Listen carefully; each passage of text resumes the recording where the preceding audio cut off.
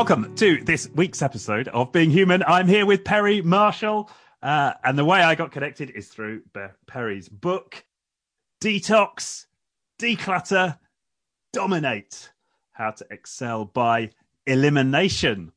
And I couldn't be more excited to learn about how one might detox and especially declutter their lives. I think many of us now are in Zoom hell.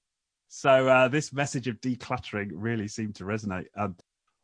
Tell us to begin with, the genesis for this book, Perry. Well, I just want to preface by saying I think we could all agree that right now the distraction factor, okay, and the interruption factor, and the drag you away from whatever you're doing right now and go watch BBC, CNN, et cetera, factor. Exactly, right now. Cranked up to 11 or maybe 12 or 13 right now. And I know you got a very international audience, but I was in the UK a year and a half ago, and on that particular week, there was nothing in the news except Brexit. Right. And there's all this stuff that is just raining down on people. And our brains are wired in such a way to get stimulated and if I get an argument with somebody, it makes me feel like I'm doing something about this. And right. And the truth is most of us can't do anything about 99% of that stuff. Okay. And so people are feeling wrung out like a dish rag. Okay. So I guess that's just kind of the preface. The story behind this book is about 5 years ago. It was a winter day, kind of like today. And I was talking on my phone in my office, and I got these French doors. And suddenly the president of my company, this is my home office, the president of my company, who lives 500 miles away, is on the other side of the French doors. And I'm unannounced. And I'm like, what's he doing here? Gee, do you think this is good? I don't know. So I get off the phone. I'm like, Brian, Perry, what's up? We need to, and he sounds very Undertakerish. We need to talk about our cash flow, Perry. Okay. And he's like, we have too many expenses, not enough revenue, too many projects, too many employees, too much this, too much that. Perry, we need to cut. We need to chop. And this is 2:00 in the afternoon. We argued about this till probably 11 at night. And basically I won. Brian, you don't understand how cool this new promotion is going to be, how cool this new project is. We got the stuff in the oven. It's just about to burst out. Well, about 3 months later, none of that stuff had really materialized the way it has supposed to. And now I have a real problem. We don't really need to put out that little brush fire. And then it turns into a real fire. And now I had a real fire in my life. And in fact, now I don't know about you, maybe this is kind of unique to my company. We don't do our Christmas party at Christmas because Christmas is way too busy. We do our company Christmas party in April. I think that's a way better time to have a company. We're having our company Christmas party. And normally, we'll have a State of the Union speech and talk for 45 minutes, and then we'll just screw around the whole rest of the day. Everybody, comes in. Well, that day, it's we had this 3-hour meeting about how are we going to fix this and how are we going to fix that and how are we going to make this cash show up? And it was really not even a fun Christmas party. And that was basically when I realized dude, you better start doing what Brian told you to do. And I did. And I had waited too long, and it was not fun. And I spent the entire summer cutting, chiseling, chopping, right? And trying not to amputate anything, and trying, to cut fat and not muscle and bone. And I did not enjoy it. But we finally get through it. And, we probably laid off 30 or 40% of our staff. And you have to understand, like, okay, yeah, I'm a best-selling author and like all this other stuff. But if you have too much staff and you have too much overhead, doesn't matter what else you got going for you. It doesn't matter, right? And then, you lay people off. You're not done paying them. You're still writing checks, but they're not in the ship rowing anymore. It was awful. But I got to the end of that and it was like, wow, this ship is a lot lighter and it's got a whole lot less barnacles. And then something else happened in the middle of this that kind of crystallized the whole thing. I was visiting a friend of mine who was working for the summer on an island in Western Ireland in the coffee shop. They had this little hostel, this gorgeous, gorgeous island called the Great Blasket Island. And Jerry was working there for the summer. And Jerry she's like this older Irish mystic woman. She's the kind of woman that reads poetry and stuff, very into nature, not a techno person at all. And she tells me about this argument that these people are having.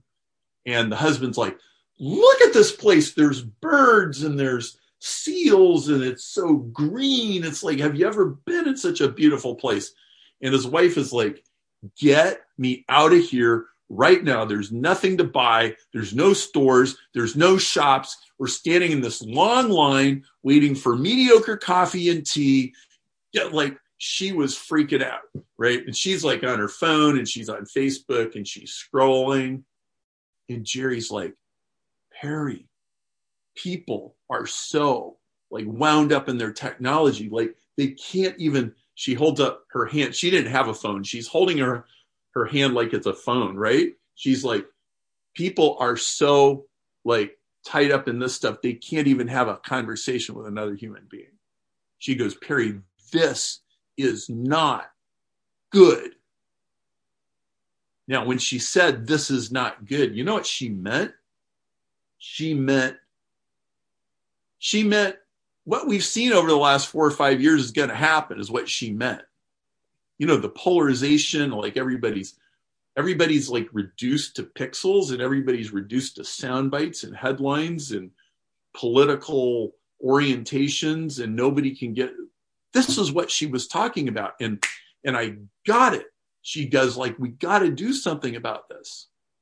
And it was like just in an instant, I realized I've got to teach people how to subtract because I've spent the entire summer subtracting.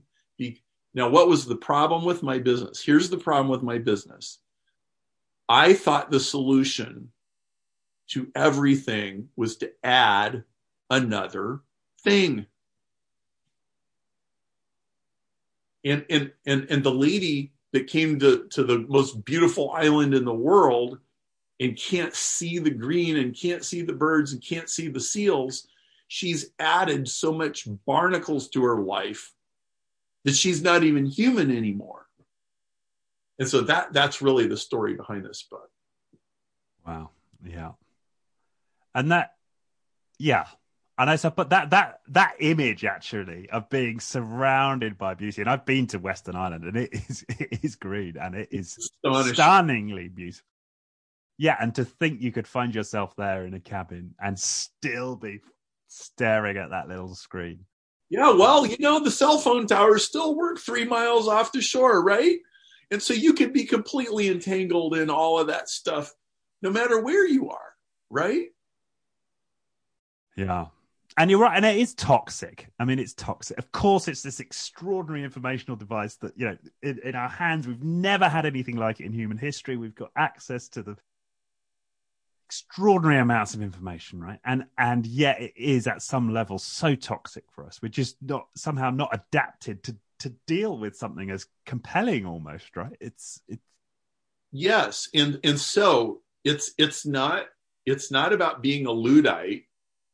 Like, I'm not suggesting that somebody just throw away their cell phone and live on an island. I'm not suggesting that, but we have to manage the technology, and it has to be managed from a place of space instead of a space of clutter.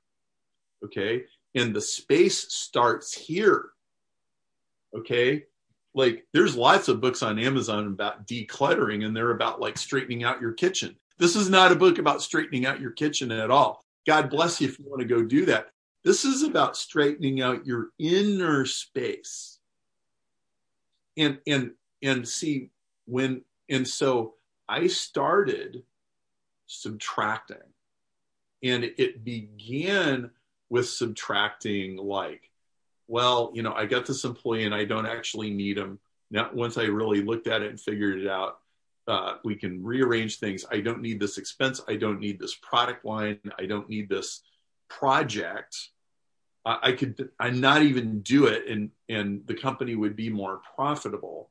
But then I got to, you know what? Delete the social media app off your phone. You know what? Start your day with prayer and meditation, and not CNN, and not scrolling through any news feed or any feed of any kind. Start with space. And that it is extraordinarily productive, and it's calming, and it's healthy. It's good for your health. You'll live longer. You'll be less likely to get cancer. And so this is a method. This is a step-by-step. This is how you do it.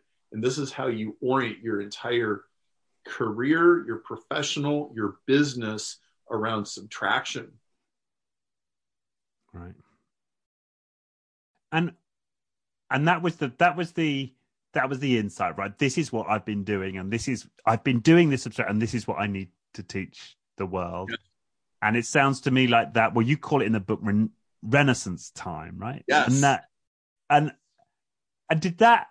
So I just want to talk. I just want to, because I think lots of people may have that aspiration of, yes, maybe they're going to listen to this podcast and be, yeah, I'm going to get up half an hour early, and I'm going to do that meditation. And I have had that aspiration so many times, and I've maybe kept it up for a day or two, and then life intervenes. Like, what have you found has helped to, around that, to have that be a sort of permanent fixture of your life?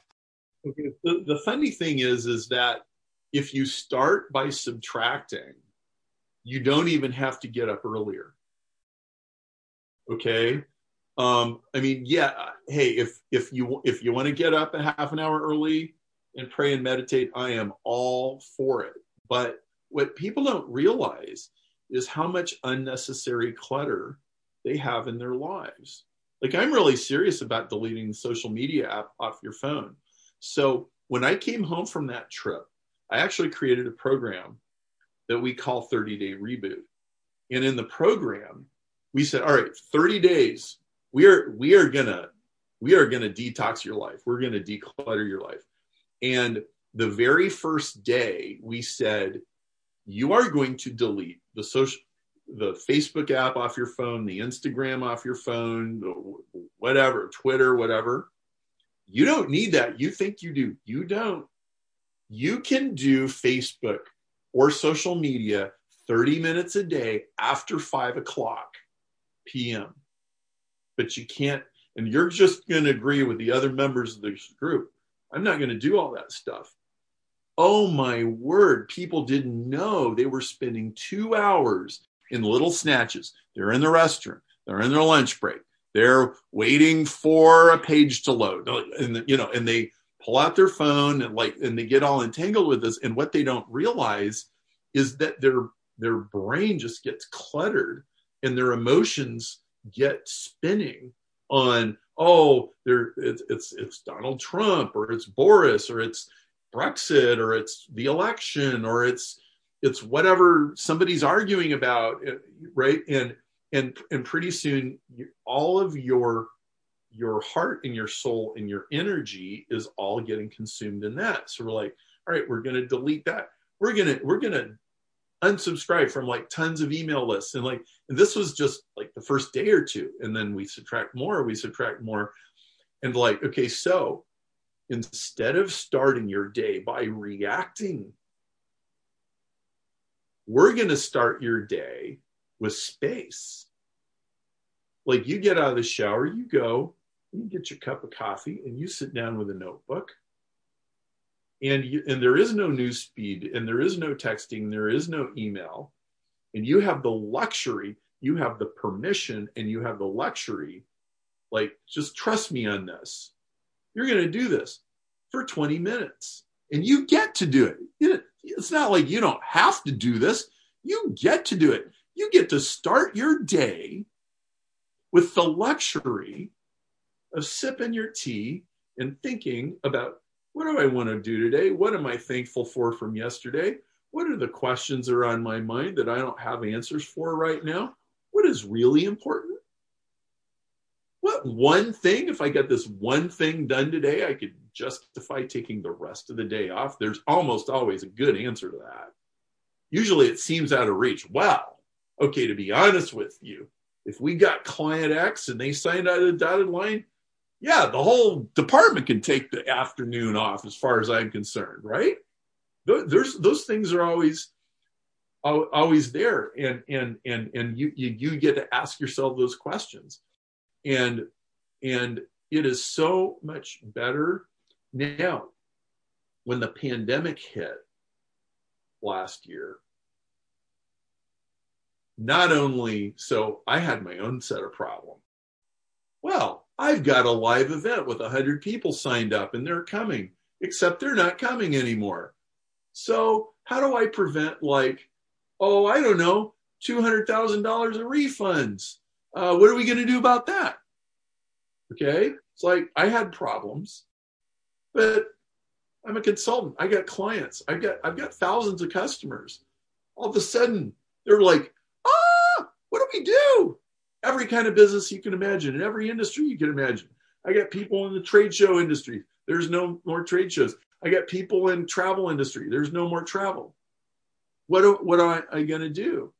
And so now, here we are, can't believe it, 10 months later? The number one answer that people have given me when I say, what has been the best source of sanity in the last year, the answer has been Renaissance time. Right. How do you deal with the pandemic? You turn off CNN, you get your cup of coffee and your notebook, and, God, the head office, however you want to think about it, you're just going to ask for wisdom, and you're going to be in that space. That's how you deal with a pandemic. That's how you deal with an economic crisis. Right. Yeah. And what I like about your answer there is because often I do fall into that trap of, what do I need to add? I need to add meditation, or I need to add yoga, or I need to add the walk around the block, and we often hear that, don't we? This is what I need to add to my schedule. And I think it makes so much sense before that to start with, right? What are all the things that are hijacking me? Because it's actually just the act of sitting down requires a clear mind to begin with, right? It's not the sitting down that necessarily clears your mind. You need some level of calm in your mind to be able to feel like you've got that ability to do it. Because if you're like all in, I've got to do this and I've got to do this, and you've been sort of ramped up, as you say, by a bunch of social media feed, you're less likely to take that step in the first place to feel sufficiently calm to allow yourself to take that time. Yeah. If so, in this book, Detox, Declutter, Dominate, I've got a chart of these are $10 an hour tasks, and then these are $100 an hour, and these things earn $1,000 an hour. Here's a list of things that earn $10,000 an hour.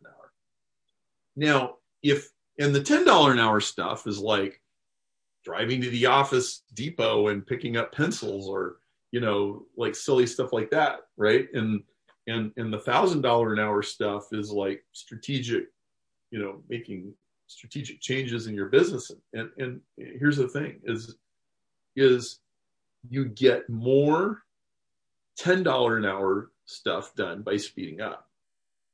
But you get more $1,000 an hour stuff done by slowing down. $1,000 an hour work, and it exists. I mean, we can go into that if you want, Richard. There are absolutely in your life, in your schedule, there are $1,000 an hour tasks.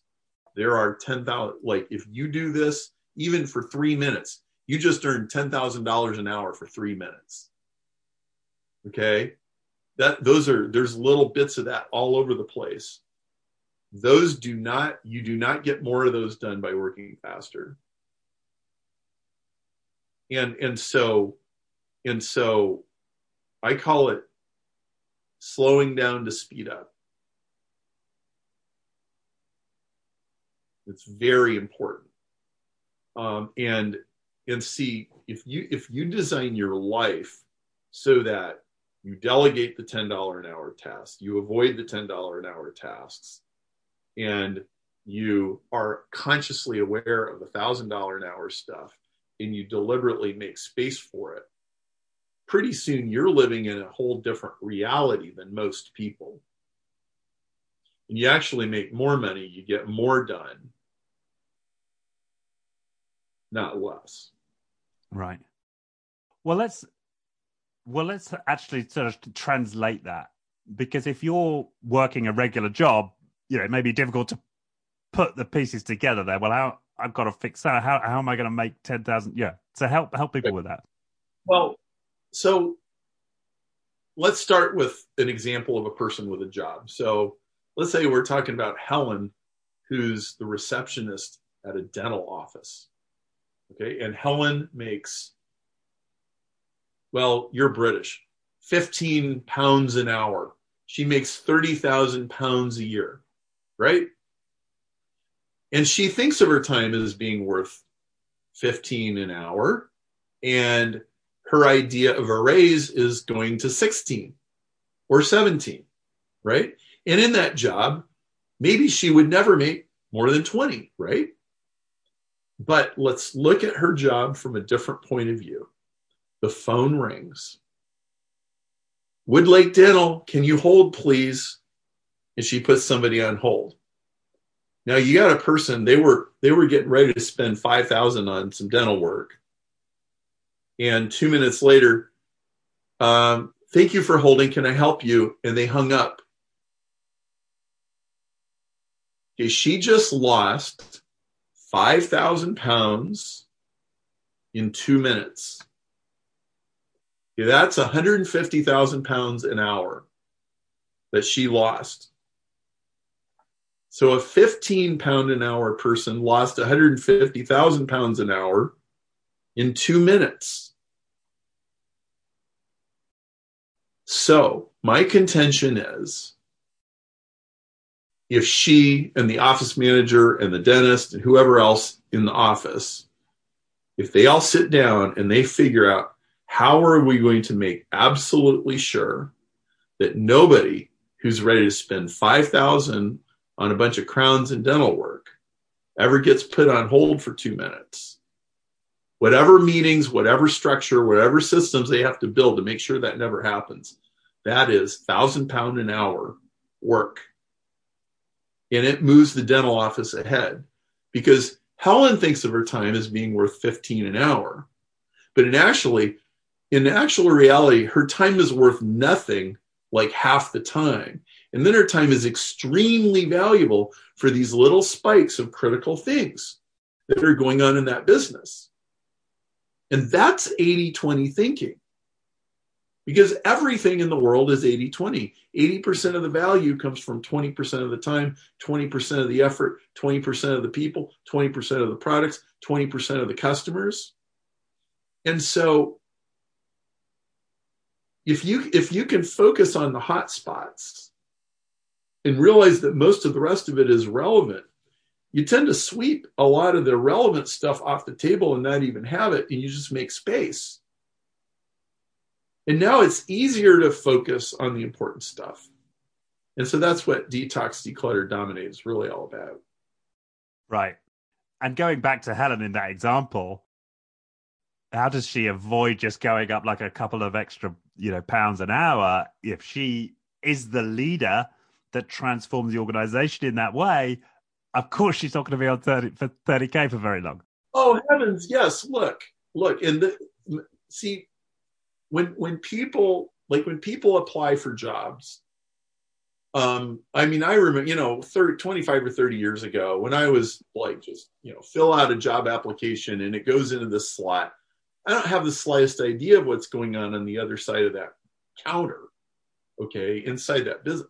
Well, what's really going on inside that business is you have somebody who's in charge, okay? And in a small company, it's the owner, the founder, the founder's wife, that kind of stuff. And in a big company, it might be the managing director or whatever, but you have somebody, they have to get crap done.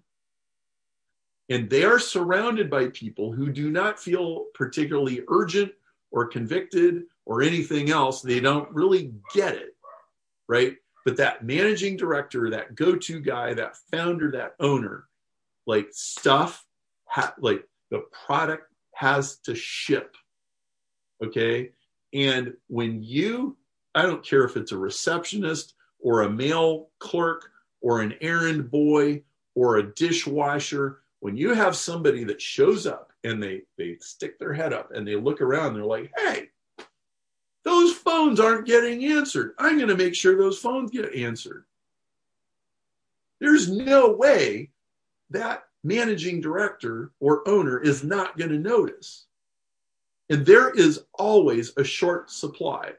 I don't care what the unemployment rate is. I don't care what the economy is doing. There is always not enough people who make sure stuff actually gets done, make sure product actually gets shipped, make sure phone actually gets answered. Okay, so yeah, she was hired as a $15 an hour person, but she's going to make $45 an hour when they figure out how good she is, and she's not going to be the receptionist anymore. She's going to be the office manager or what have you. This is how the world works. Yeah. And it all starts with that analysis of what's the 80-20? Where am I adding $1,000 now? Or if you understand 80-20, you can start in a restaurant as a dishwasher. And if you're looking around and you're paying attention and you're listening to the conversations and you're paying, where are the stressors and where is the balls getting dropped? You won't be a dishwasher for long. You just have to understand 80-20. Right. And from your personal experience, Perry, I'd be interested in you. What's been the biggest breakthrough for you and your business in applying 80-20? Well, so I am remorseless and relentless about shrinking the time in which I am available to do stuff, because you're like, well, I used to be available 8 hours a day. Now 6, and then it's 5, and then it's 4. It's like, okay, I'll give you an example. Most days, my day starts at 11:30, my do stuff, get busy, action part of the day. It doesn't start until 11:30. 11:30 is when I go through emails with my personal assistant. That means from when I get up until 11:30, that time is cordoned off and only available for very important proactive projects, not reacting to crisis. And it's most people, they do stuff that makes them feel busy, because busy is good.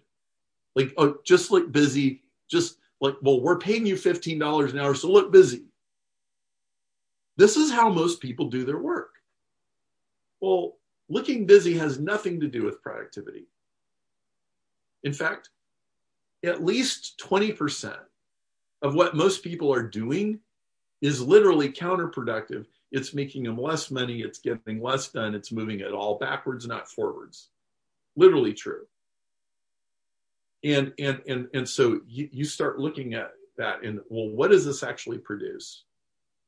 And see, again, if if you're on a fixed salary or fixed hourly wage or whatever, it's not particularly obvious how this is going to help you. But just trust me, if you start focusing on those 80/20s, you'll become one of the most valuable people in the company. And when you ask for a raise, you're going to get one. Yeah. And if they don't give you one, somebody else is going to hire you. Right. No, and it's the mindset that's most important, right? Not the immediate return on it is what I'm getting here. It's Yes. inculcating that way of thinking. Yeah. Yes.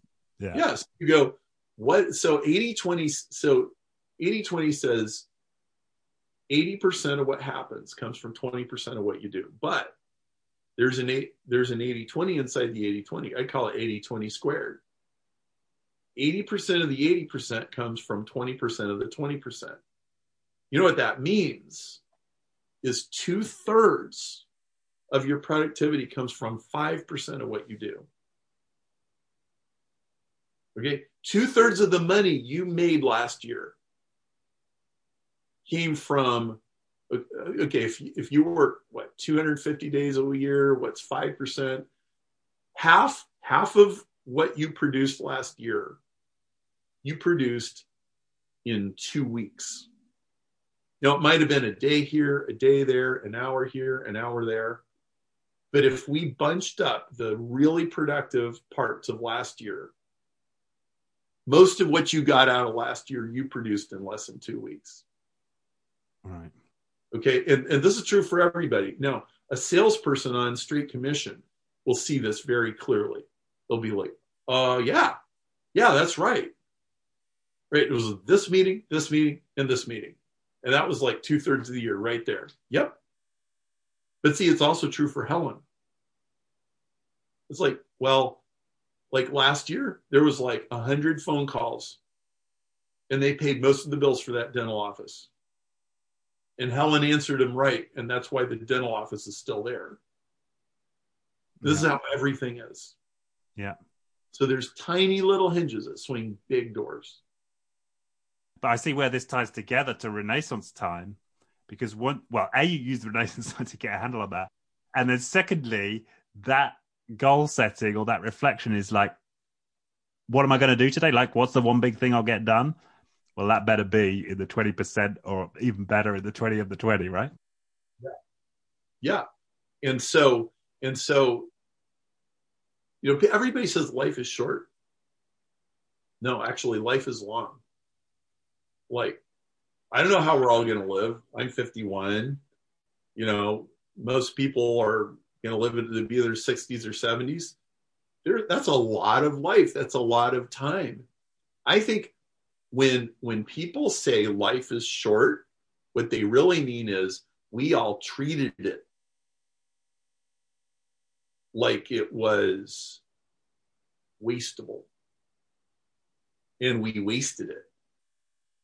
And that made life seem short. You can do a lot if you're focused on what's important. And so you were asking me, how has this impacted me? Well, okay, so my clocking in every day starts at 11:30, but my most productive time happens before that. This is why I am able to run. I mean, I'm basically running about 6 or 7 companies right now. And I put out 3 books last year. And okay, it's possible to be incredibly productive when you apply this. Wow. Right. It reminds me a little bit. I don't know if you've ever done that reading of Charles Darwin and his journals or his diaries. Have you come across that? Well, I could tell me more, because that's I could go down that rabbit hole very far. Right. Well, I'm not going to get this perfect, right? But my recollection of it is, it's something like, I get up at 8, I take a leisurely breakfast, maybe, spend a bit of time with the kids, and then I take a walk from 9:30 till 11, and then maybe I'll do a bit of work, and then maybe I'll have lunch, and then perhaps I'll do a little bit more work after lunch, then I'll have a nap, and then it's time for my evening meal, and then I enjoy the evening. Yeah. That's not Charles Darwin, And potentially one of the most productive people, humans in history, right? yes. Okay. And see, so that's great. That's perfect because Charles Darwin understood, I think for a living. Now, Helen doesn't think that she thinks for a living. She thinks that she sits at a desk for a living. Okay. But see, so if you're just punching the clock, most punch the clock stuff is $10 an hour. Okay, maybe it's 20. Okay, maybe it's 30. But it's like it's on the low end of the spectrum. Okay. If you understand that I think for a living, like, okay, I'm a software programmer. My job is not first to be typing at the keyboard. My first job is to be thinking about how this program is architected, about how the information flows, about what does the client want, what does the user want, what are we actually trying to do here? Like Charles Darwin. Like a good software developer is not a guy who's just hunched over, banging on chiclet little keys, all the okay. That it's somebody who stands back and says, what are we trying to do here? A good software developer should be more like Charles Darwin. Tell you what, why don't I go walk around that little sand walk trail around my house? I've been there. I've been to Down House. In fact, I shot a little documentary last year, which is going to be released. That's like a whole other conversation. But walk around the sand walk. And when I come back, maybe I will have figured out a different way to approach that subroutine. And you slow down to speed up. Like, hey, wait a minute. We just figured out how to not have to write 4,000 lines of code. That's it. Yeah. No, I get it. And it a lot of this starts with that courage to just let go of those. There are addictions, right? We're addicted to social. We're addicted to busyness. Yes. In fact, that's exactly it. It's breaking the addiction and forming a more healthy addiction. I'm addicted to Renaissance time.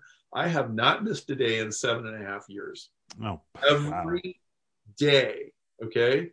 Now, this is why I'm so productive. I mean, it's funny you mentioned Charles Darwin. I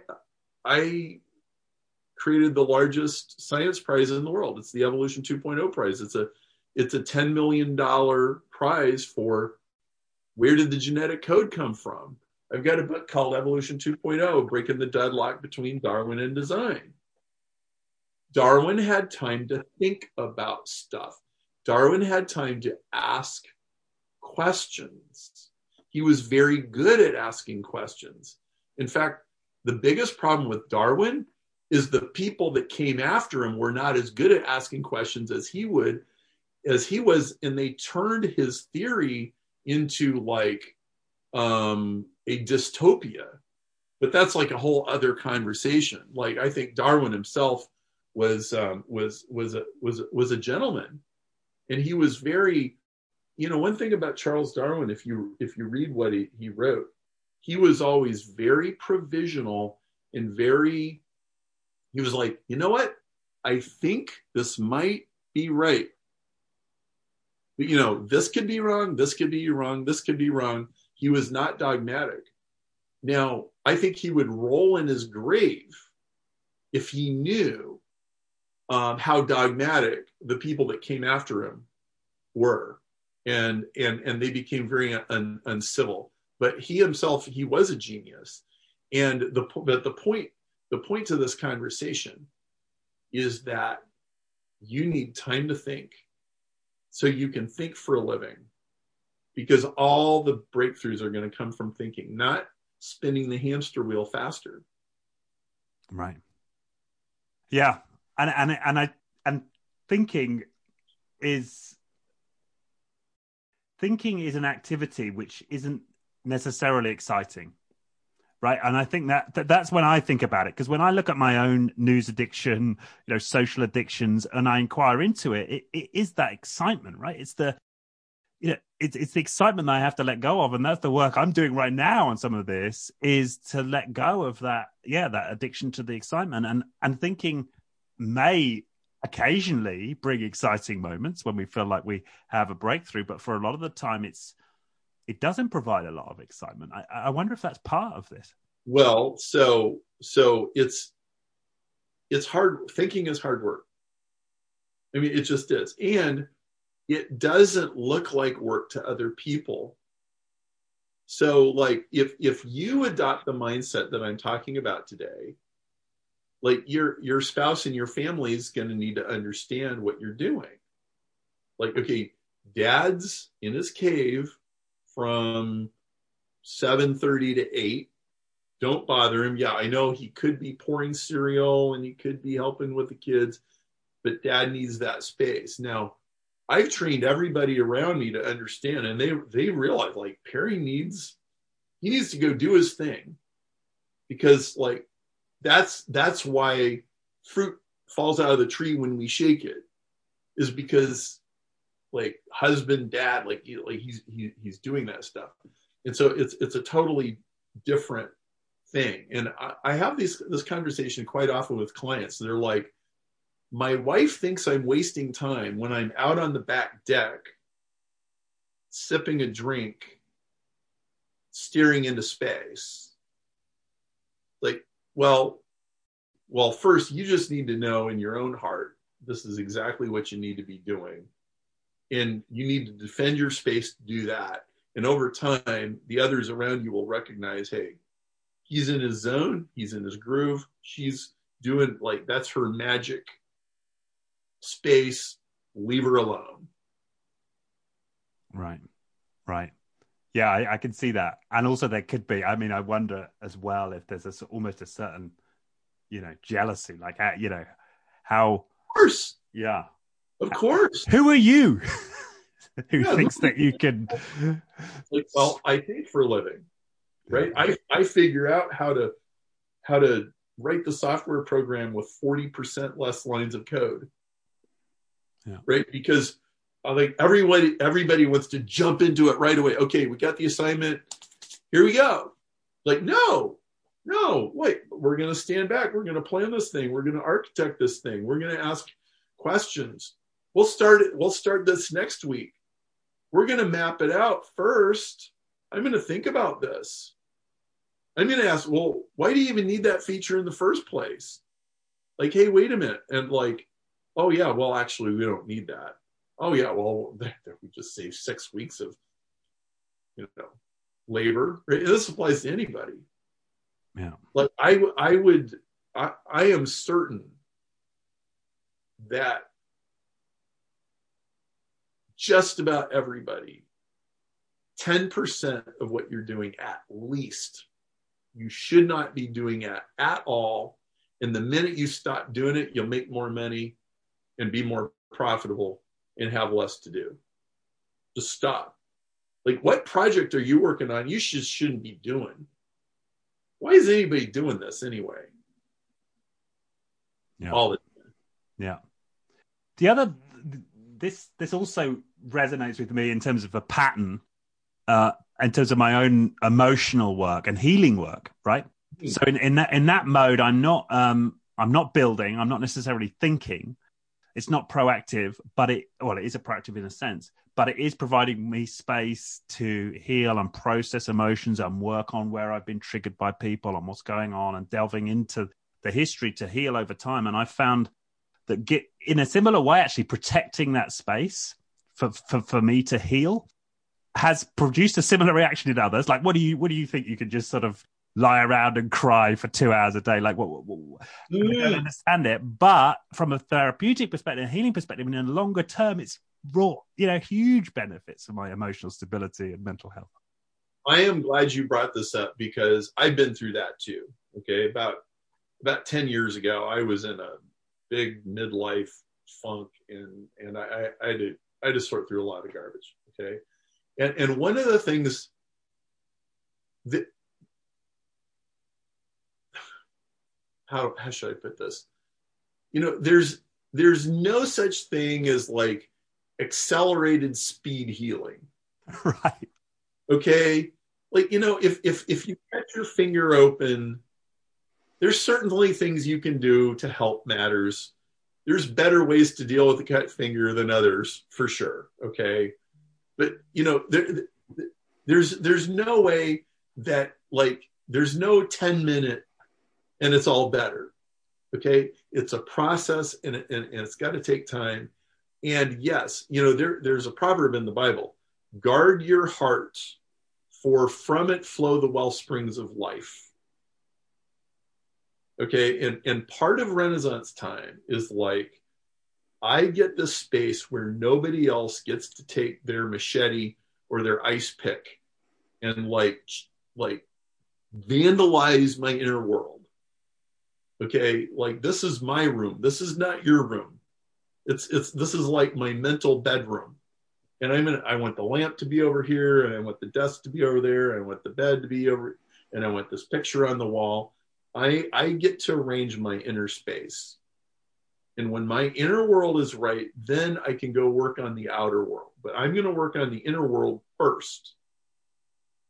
And that's what, Richard, that's what you're talking about. That's exactly it. Right? And if you're emotionally healthy, you can do good work. Yeah. If you're not emotionally healthy, okay, I'll tell you somebody who wasn't emotionally healthy. Steve Jobs. Enormously productive and artistic, but demons out the wazoo. And you read his biography, and you know it. You know what? I do not think it was necessary for Steve Jobs to be an asshole in order to accomplish what he accomplished. So I'm glad he was an accomplished person, but those people had to put up with him. Yeah. Yeah. And I think the other parallel we can make here, as I think what's good for the individual too, is good for the team. And I see this in teams all the time that I work with. Again, they don't make that space to be together as a team in a reflective conversation, be it about building proactively or be it about healing and sort of working through whatever team tensions exist. I think it's as important to create, the equivalent of Renaissance time for a team. Yes. So, boy, I hope people really take this seriously, because this is the foundation of everything else. I mean, we haven't even gotten into all the other... This is step 1 and step 2, basically, but it's probably worth the focus on it, right? Oh, absolutely it is, because if you get this right, you have a foundation for everything else in your life, being able to build on a solid foundation. And look, I think we can accomplish way more, and we actually do it by doing less, not by doing more. Right. Yeah. And so you don't have to run in a hamster wheel for the rest of your life. You're not destined to that. It's not necessary. Right. Okay, well, we've just got sort of 5 minutes left of our time together, and as we've just said, we've really focused in on steps 1 and 2 there. I wonder if you could just give a flavor of the rest of the manifesto, if you like, for those who want to go get the book or check you out in more depth.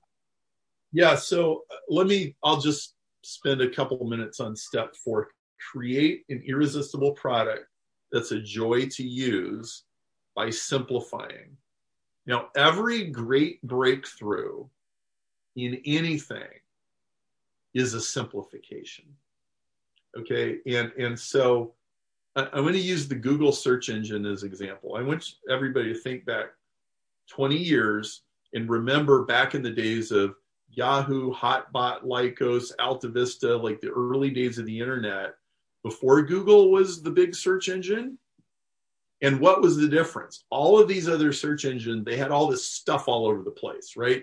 It's like this headline and this ad going by and this is blinking and, there's all these the links. Weather report, right? Okay.